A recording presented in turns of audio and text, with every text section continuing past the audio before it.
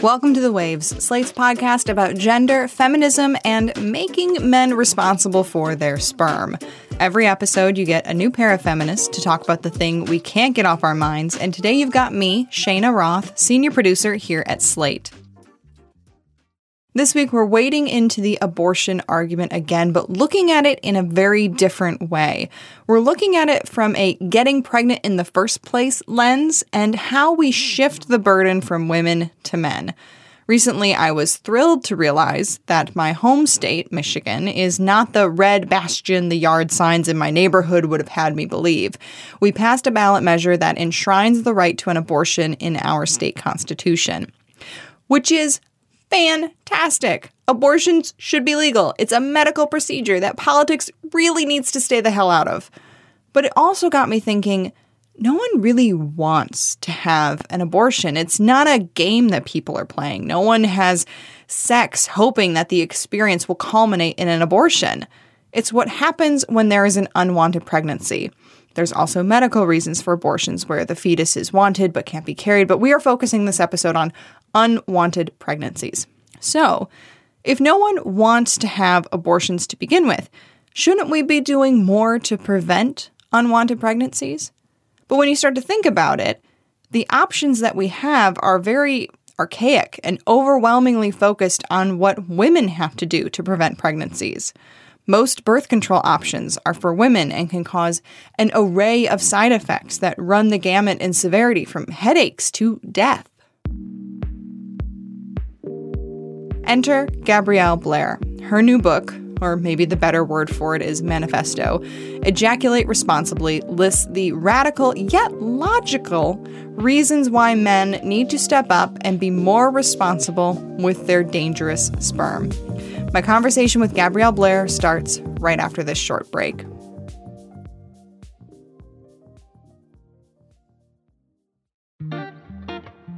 Hey Waves listeners, if you're loving the show, and we really hope you are, you should subscribe to our feed. New episodes come out every Thursday morning. While you're there, check out our other episodes too, like last week's where we spoke with actress and director Lake Bell about her fascination with voices. We've also talked about witches and Sarah Palin, and coming up after Thanksgiving, we'll have Taffy Brodesser-Akner on to talk about her new Hulu series, Fleischman is in Trouble, divorce, middle age, and more. You won't want to miss that.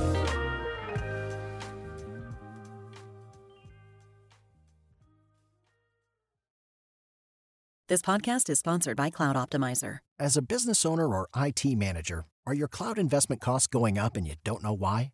It's time for Cloud Optimizer. As you migrate your business to the cloud, what you're spending and why you're spending it can get a little hazy. But Cloud Optimizer clears up the mystery and puts the cloud to work for you. Cloud Optimizer starts by analyzing usage patterns, right-sizing resources, leveraging discounts you may not be aware of, implementing automation, and much more. And by reducing unnecessary expenses and maximizing performance, Cloud Optimizer guarantees you a savings of 5 times what you spend for their service. As you utilize cloud-based services more and more, you don't have to lose sight or control of your spend. You can stay agile, streamline your costs, and optimize your performance, plus save significant money with Cloud Optimizer. Make the cloud work for you with Cloud Optimizer. Get a free assessment and find out how much you can save by going to cloudoptimizer.com. Go to cloudoptimizer.com for your free assessment. That's cloudoptimizer.com. Welcome back to The Waves. I'm joined now by Gabrielle Blair, author of Ejaculate Responsibly, A Whole New Way to Think About Abortion. Gabrielle, welcome to The Waves. Thank you, Shayna. I'm so glad to be here. I want to start with one of your main arguments that comes up time and again in the book, which is that men are fertile all the time and women are not. I think this is summed up really well with the dog poop versus rotten food analogy in your book. And the analogy goes that if there's a vandal leaving dog poop on your doorstep every day and a vandal leaving rotten food on your doorstep once a month, but you don't know when they're going to leave it, of course you're going to spend your time and energy trying to stop the first vandal because they are causing a problem for you every day versus once a month. It's not a perfect metaphor, but I was trying to point out the differences in fertility with men and women. Women's fertility we think of it as this very regular thing. People talk about that it's this 4-week cycle. As soon as your first visit to the OBGYN, you're told that your fertile day is 2 weeks after the start of your last period. And that's just like the common sense rule of thumb that everyone is told and taught. And none of it's true. Like the more research they do, the more they being the researchers, have discovered that no matter how regular your period is, your ovulation won't necessarily be regular, won't necessarily come at the same time. That it can really come anytime within a 10-day period, no matter how consistent your cycle is. Your ovulation day doesn't remain consistent, even if your start and your end of your period does remain consistent. Very unpredictable thing. And then you compare that to male fertility, it's that daily, relentless bag of dog poop. It's there all the time. From the moment they hit puberty until they die, they are fertile. A fertile man is fertile every single day of their life. And there's no break in that. And we totally ignore it. Like we have an $8 billion birth control industry, and 90% of the products are for women or paid for by women. We offer almost no energy or attention or funding to male birth control options because we just don't even really consider their fertility when we're having these conversations. You know, the more you think about it and the more you study it, the more bizarre it is. Like we have this constant, relentless fertility that's causing so many problems. And we're over here totally focused on like how to guess when this 24 hours of fertility is going to happen for women. It's super bizarre. It's super bizarre that this is how we've decided to approach this whole system. And I get it. I mean, until pretty recently in the history of mankind, we could not prove who the father of a baby was. There was no way to prove that. At any time, a man could say, I don't claim this child, and walk away, even if the child looks identical to the man, until we have paternity tests, which again are a very recent invention in our history. And so I get that the focus has been on women. And it's also like physically you can see it's happening to women. Like I get it. But now that we know who the fathers are, and now that it's easy to see who the fathers are, and now that we have all these options for preventing pregnancy, it doesn't make sense that we're still so laser focused on trying to control women's unpredictable fertility and entirely ignoring men's totally predictable fertility. The big way that we require sort of women to take responsibility for this, for their fertility, is birth control. And you talk in your book about the myth that female birth control is easy to get. And it is to an extent for privileged women, but for a lot of others, it is extremely difficult. So can you read this section in your book in which you describe some of the stuff that you have to do in order to get birth control? So all you have to do is find a healthcare provider who is taking new patients, have health insurance, wait 6 weeks for the next available appointment, come up with money for the copay, take off work, miss school, or find childcare to attend the appointment, and then lay on the exam table with your legs in stirrups while the doctor explores your most sensitive parts with cold metal medical tools. And after that, you'll need to find a pharmacy and stand in line for 45 minutes to fill your prescription. And that doesn't even get into the side effects that various types of birth control can cause, up to and including stroke, death. And as I read all of that in your book, I kind of went, well, shit. I have done all of those things. And it never really even occurred to me to be mad about it.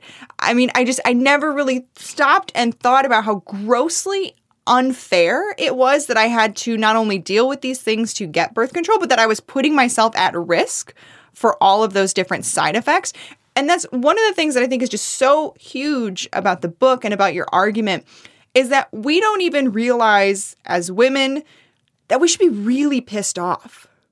I feel angry at men as I think about these things. And I think, this isn't fair. You're not doing your part. I'm doing all this daily work, not to manage my fertility, but to manage your fertility. I'm only fertile 24 hours a month. I'm taking a pill every single day, or absorbing hormones, or dealing with side effects from an IUD or whatever it is every single day for the man's fertility, not for my fertility. So of course I should be angry. And I don't know of a single boyfriend that's ever offered to pay for half of the birth control that his girlfriend is taking. Like, the women are having to deal with all of this. And so it makes me feel angry. And then I go, but men aren't taught any other way and women aren't taught any other way. So I can't even really be angry because it's not like I wake up every day thinking, oh, I've got to share the burden of birth control with my spouse. Like I wrote these ideas down 4 years ago. At that point, we'd been married 23 years, had 6 kids. Our youngest was 9 years old. My husband had had a vasectomy 9 years before. And this is the first time these ideas are occurring to me. So how can I be mad at men when women have also absorbed all this stuff? Like we assume we'll do the work of pregnancy prevention. So why would we be mad at men when they assume we'll do the work of pregnancy prevention? Like this is a cultural thing that we've all been taught, that we've all assumed. So it makes you angry. And then I have to go like, look, I can't even be angry about it. I just have to change the conversation. And a major role in how we think about pregnancy and abortion is linked to how we think about women's pain. You have a lot of really interesting facts and examples in the book about how painful a lot of these methods of birth control can be for women. And you point out that an IUD placement is done without anesthetic and usually with little more than maybe an ibuprofen. But a vasectomy, arguably a less painful procedure, is done with a lot of pain-relieving measures. And then, and this was what I found very interesting, there's the history of Viagra, where early research and testing on it could have also been used to relieve menstrual pain. And they just didn't go in that direction because women's pain is just not a priority. Right. They literally, they have this choice in front of them. Should we fund the research that helps older men, not even all older men, but some older men have erections, or should we fund the research that gives really effective pain relief to women experiencing menstrual cramps, which affects 50% arguably of the world's population? And people will say, well, of course they chose the men because they want to go where the money is. And even that doesn't make sense to me. Women have money too. Like, you think women aren't spending money on this stuff? Again, I've mentioned an $8 billion birth control industry funded by purchases made by women. And you don't think we would buy effective pain control for menstrual cramps? It's just, I don't think it was a decision about the money. I think it's a decision about disregarding women's physical experiences and women's physical pain. And this committee that decided not to fund this research said outright they did not see it as a public health crisis. And you're like, of course you don't see it as a public health crisis. You know nothing about periods. You know nothing about menstruation. You don't talk to women about it. You don't want to hear about it. You want to absolutely ignore it and pretend it doesn't happen. It seems like this really shines a spotlight on the problem in particularly the health industry where there's just too many men at the top, too many men making these decisions. There's not enough women that are at the table to step in and say, let me tell you, there are more women out there dealing with menstrual cramps than there are old men dealing with erectile dysfunction. It's a huge problem. I see it more and more the more I talk to women about perimenopause and menopause. It's the same sort of thing. You think we should have more knowledge about this than almost any other thing that happens to a human body, because it happens to, 50% of the whole population of the earth, right? And we know almost nothing. So not only do we have no medical research, which would be so easy to gather, right? We can gather it from billions and billions of people. Not only do we not have that, we're not really allowed to talk about it. Like, these conversations just get shut down. No one wants to know about it because it involves aging. And of course, we worship the young. And I mean, for a myriad of reasons, it's all just really disturbing. But the medical approach to women's pain, what they're going through physically, has been horrible and is very much lacking. And it's going to be a long time until we're caught up in any real way. Let's dig into the abortion side of all of this. I mean, there's the obvious math here of reducing irresponsible ejaculation reduces the number of unwanted pregnancies, which reduces the number of abortions. And what I think might surprise people is that the talking point that abortion and adoption is sort of an either-or decision is completely false.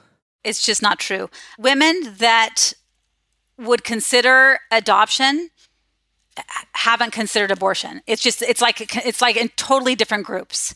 If you get talked out of the abortion, that means you're going to have the baby and raise the baby. The idea that we want to associate the two, that adoption is some sort of alternative, in practice, it just isn't for many reasons. But regardless of those reasons, it's just not. So we need to stop considering it. We need to stop even bringing up adoption as part of this conversation because it's just not connected in any way. I mean, it really negates the fact that if you are going to give up a child for adoption, you have to go through the pregnancy and what that does to women's bodies, to their hormones for the rest of their lives. I mean, you mentioned in the book just how pregnancy just completely changes a woman's body and sometimes can be life-threatening. I've gone through 6 pregnancies. And if someone was to ask me, oh, did you have major physical changes from a pregnancy?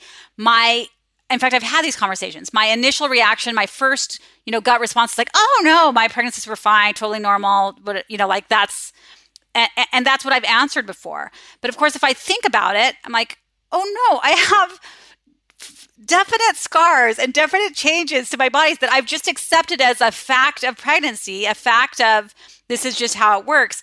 So I don't even count them. But since I didn't almost die, then I guess those things don't count at all. Do you think men would be okay with saying, hey, every time I now, jump during sports, anytime I sneeze or cough, I pee? Like, do you think they're okay with that? No. And we just say, well, do some Kegels. Hopefully you'll get better. Like we don't treat these as actual problems, as medical problems. And going back to the adoption thing, the whole idea that like, hey, this is just a simple solution. You don't want to raise a child. Just go ahead and put the child up for adoption is so messed up. Yes, it totally disregards this physical ask, which is, it's so hard to express to someone what a physical ask this is unless you dive into the statistics, because as a culture, we just only talk about pregnancy as this joyful time. And I get it, because if we really talked honestly about it, I don't think people would have babies. It would be horrifying. You just wouldn't want to. No. Yeah, I think there's just really some sort of protective instinct that doesn't let us talk honestly about childbirth, about child rearing even, or a lot less people would do it. And so maybe there's just something in us, some evolutionary something that says, don't talk about this, just have the babies.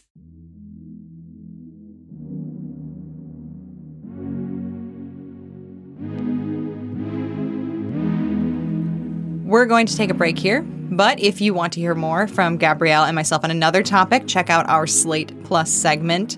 Today, we're going to talk about how the Pope is responsible for the way we take birth control pills. And please consider supporting the show by joining Slate Plus. Members get benefits like 0 ads on any Slate podcast and bonus content of shows like this one. To learn more, go to slate.com/thewavesplus.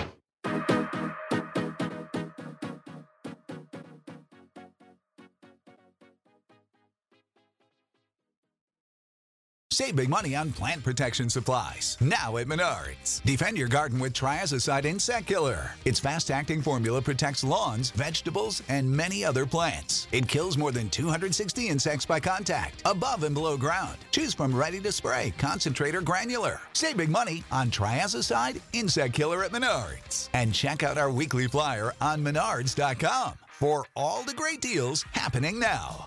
Save big money at Menards. Welcome back to The Waves. I'm here with Gabrielle Blair, author of Ejaculate Responsibly, A Whole New Way to Think About Abortion. Gabrielle, I want to dig into your background just a little bit. You started out as one of the first mom bloggers in 2006, and your first book, Design Mom, came out in 2015. The New York Times had a great recent profile of you, and it called your book, The Design Mom, quote, a room-by-room guide to living with children featuring aspirational photography, tips for decluttering a mudroom, and gentle reminders not to skew too highbrow in the Lego phase of life. And I don't know if your new book, which is definitely more of a manifesto than a guide, could be really further from that book. So how did you go from Design Mom to Ejaculation Warrior? Well, I mean, for me, the same part of my brain that solves design problems, like I think of design as problem solving. That's just how my brain approaches it and always has. So as I'm figuring out a solution, it's like an equation, here's the budget we have, here's the space, the restrictions. How do I solve this in a way that will be both beautiful and functional and, work for the family or whatever? So that same part of my brain also works on any other problems I encounter. So my brain considered it a problem when I saw the number of abortions. Like I had never looked up the number of abortions. This would have been back in 2018. I must have read some article or something and saw the number of abortions and was like, it was higher than I thought it was going to be. I don't know what number I had in my head, but it was just higher. And I started thinking about why that would be and why wouldn't women prefer to be on birth control versus go through this gynecological procedure of an abortion, which I know women, we dread even getting a pap smear. It's not like we're wouldn't be super excited for any gynecological examination or appointment or procedure. And so it wasn't like making sense to me. And then as I thought about birth control for women, I could instantly see the problem because it seems like I wouldn't know anything about birth control because I have 6 kids. So it seems like I would probably be like a novice to birth control, but I've actually used like every kind that's available. I feel like I'm an expert. I got to choose when I had my babies, which is amazing. That's like an ideal situation, right? That you get to pause having babies when you want to, and that the birth control works for you. And then you get to have the babies when you want to. Like that's obviously seemed like how it should work. I know how hard it is to use birth control. Like I've tried every kind. I had huge side effect issues with all of them that really were untenable. That's why I had to try the next one. And beyond the side effects, here I had all these little kids and I'm going through the effort of trying to maintain my prescription and go to my yearly exams and all that. I found it really, really difficult to do what should be a very simple thing, but makes it so much harder when you're someone with young children or a job or whatever it is, a full life, trying to make time to troubleshoot birth control with your doctor and get appointments and make sure your insurance covering it and all the things. I found all of that really, really difficult as well. And so it was really clear to me why a woman might not be on birth control and might need to get an abortion. And then, of course, I started thinking about men's role in all this and wrote my ideas down. You're a Mormon mother, and I think when a lot of people hear Mormon, they think super conservative, probably quiet. They definitely don't expect someone to write 28 points on why men need to be more responsible about their sperm. So what has the reaction been like for you, particularly within the Mormon community? It's been, I want to say, largely positive. So this book is new, but the ideas and me putting them out in the world is not new. I first put them out as a Twitter thread or parts of this out as a Twitter thread in 2018. So I've been dealing with reactions from Mormons for a long time about this. And in general, it's positive. And I mean, my inbox, I get messages every day and DMs in my inbox everywhere that, someone saying, hey, I'm a young Mormon mom. This really spoke to me. I'm feeling guilty. I want my husband to get a vasectomy, but feel like I have to somehow protect his manhood. And, and it just feels like that this book has empowered them to have those discussions with their spouse. And I think that's amazing. I also hear from typically Mormon men, always anonymous, who think that I want to say not Mormoning correctly, that I'm not representing them the way they want me to. And that does not bother me at all because, well, they're wrong. So I can easily say to them, please point out anything in the book that you feel is goes against Mormon doctrine. There's just nothing there for them to be mad about. Really, if they're mad, they're just mad because they know I'm pro-choice and I'm a Democrat and they don't like that. So, and honestly, I use my Mormonism as a tool where I can, meaning I know people are going to make assumptions. I can rely on those assumptions and use them to my benefit. And so that I do, meaning I know if I introduce myself as a religious mother of 6 or a Mormon mother of 6, that people who won't agree with me politically may be willing to listen to me about this topic. And that's what I want them to do. And it has worked. I've had wonderful feedback from people who have sent me messages saying, hey, I gave this book to my very conservative sister-in-law, and she was kind of hesitant to read it. She kind of read it begrudgingly, but then she came back and said, I agree with everything in the book. And this is someone who, doesn't agree with her sister-in-law politically, but they can agree on this. If I am using my Mormonism if I'm kind of being manipulative by mentioning my Mormonism, that's fine by me. If it gets more men to ejaculate responsibly, then that's fine by me. And that's what I think is just so smart about the book is, right away at the beginning you say, I'm not even going to dig into whether or not I am pro-choice or anti-abortion because this conversation, while it affects abortion, it's not about whether or not abortion itself is okay. It's about erasing the need for abortion, which I think is just a super smart way to shift this discussion. However, ejaculate is not a sexy word. And that's been pointed out in several articles on the book. And really trying to get men to take on full responsibility for what they do with their sperm. It sounds like it should be a no-brainer, but it is a massive mind shift for a ton of people, for culture at large. How do we accomplish this? How do we get men to ejaculate responsibly? And along with that, how do we get women to stop having to shoulder so much of the burden of this conversation? I love these questions. This is what I think about all the time. There is a section at the back of the book where I start saying, hey, here's how we take action. This is what we can do. And I try and think about other social movements that I've seen in my lifetime.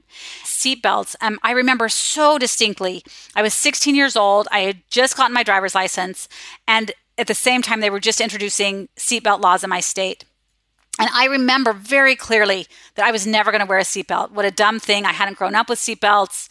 And then it was spring break and some kids came down from the big city and we're all joyriding around town and they would not go. They would not budge until we all put on our seatbelts.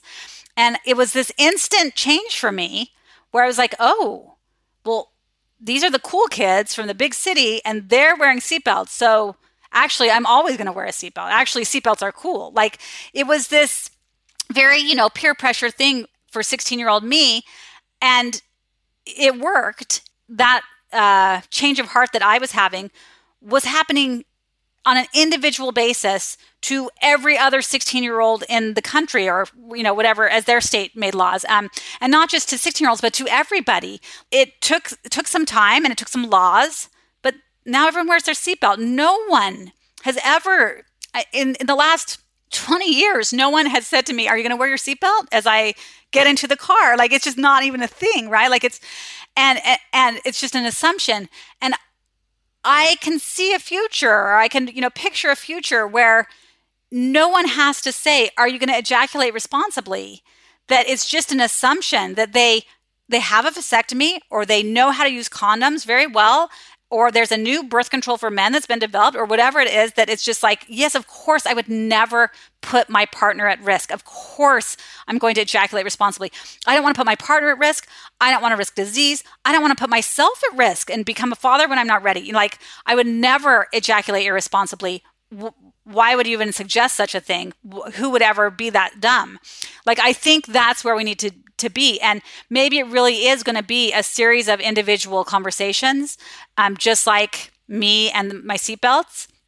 But that can happen. And so what I really am asking of men is to talk about this. So if they've found a condom that they're like, oh, this is the best condom, it's new or it's thinner, or I like the lubrication technique, or whatever it is, talk about this, because I can talk about it all day long, but I don't have a penis. So giving condom advice is not going to be a strong point for me. But if a man who has sex and uses a condom they likes and says, no, it's great, that's going to be a much more convincing argument than I can offer.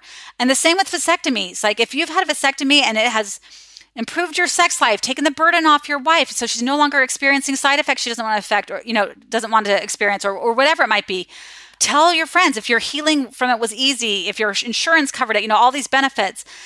Talk about this stuff, because there's definitely part of our culture where it's considered some sort of conquest to be able to have sex without a condom, that not having a vasectomy was somehow more manly, or, there's these weird myths and stigmas, and men really have to overcome these. I can talk about it all day long, but men are the ones that need to say, that's wrong. That's a myth. You can have great sex with condoms. Don't let anyone tell you otherwise.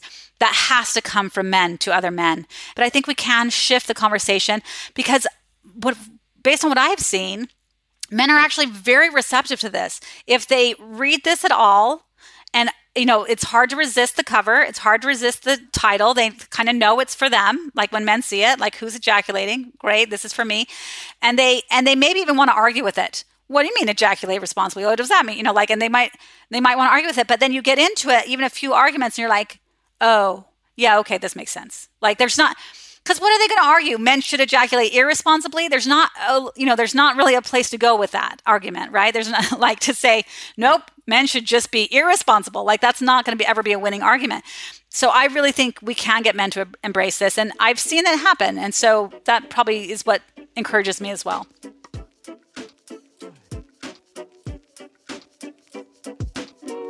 Gabrielle Blair is the author of Ejaculate Responsibly, A Whole New Way to Think About Abortion. It is out now. And when you get a copy for yourself, make sure you also send a copy to a justice on the Supreme Court. Gabrielle has a whole campaign on her website that we will link to in the show notes that will help you send a copy to a justice, especially one that voted to overturn Roe. At last count, Amy Coney Barrett had the most copies sent to her with 24. Gabrielle, thank you again so much for joining us on The Waves. Thank you. This has been a lot of fun.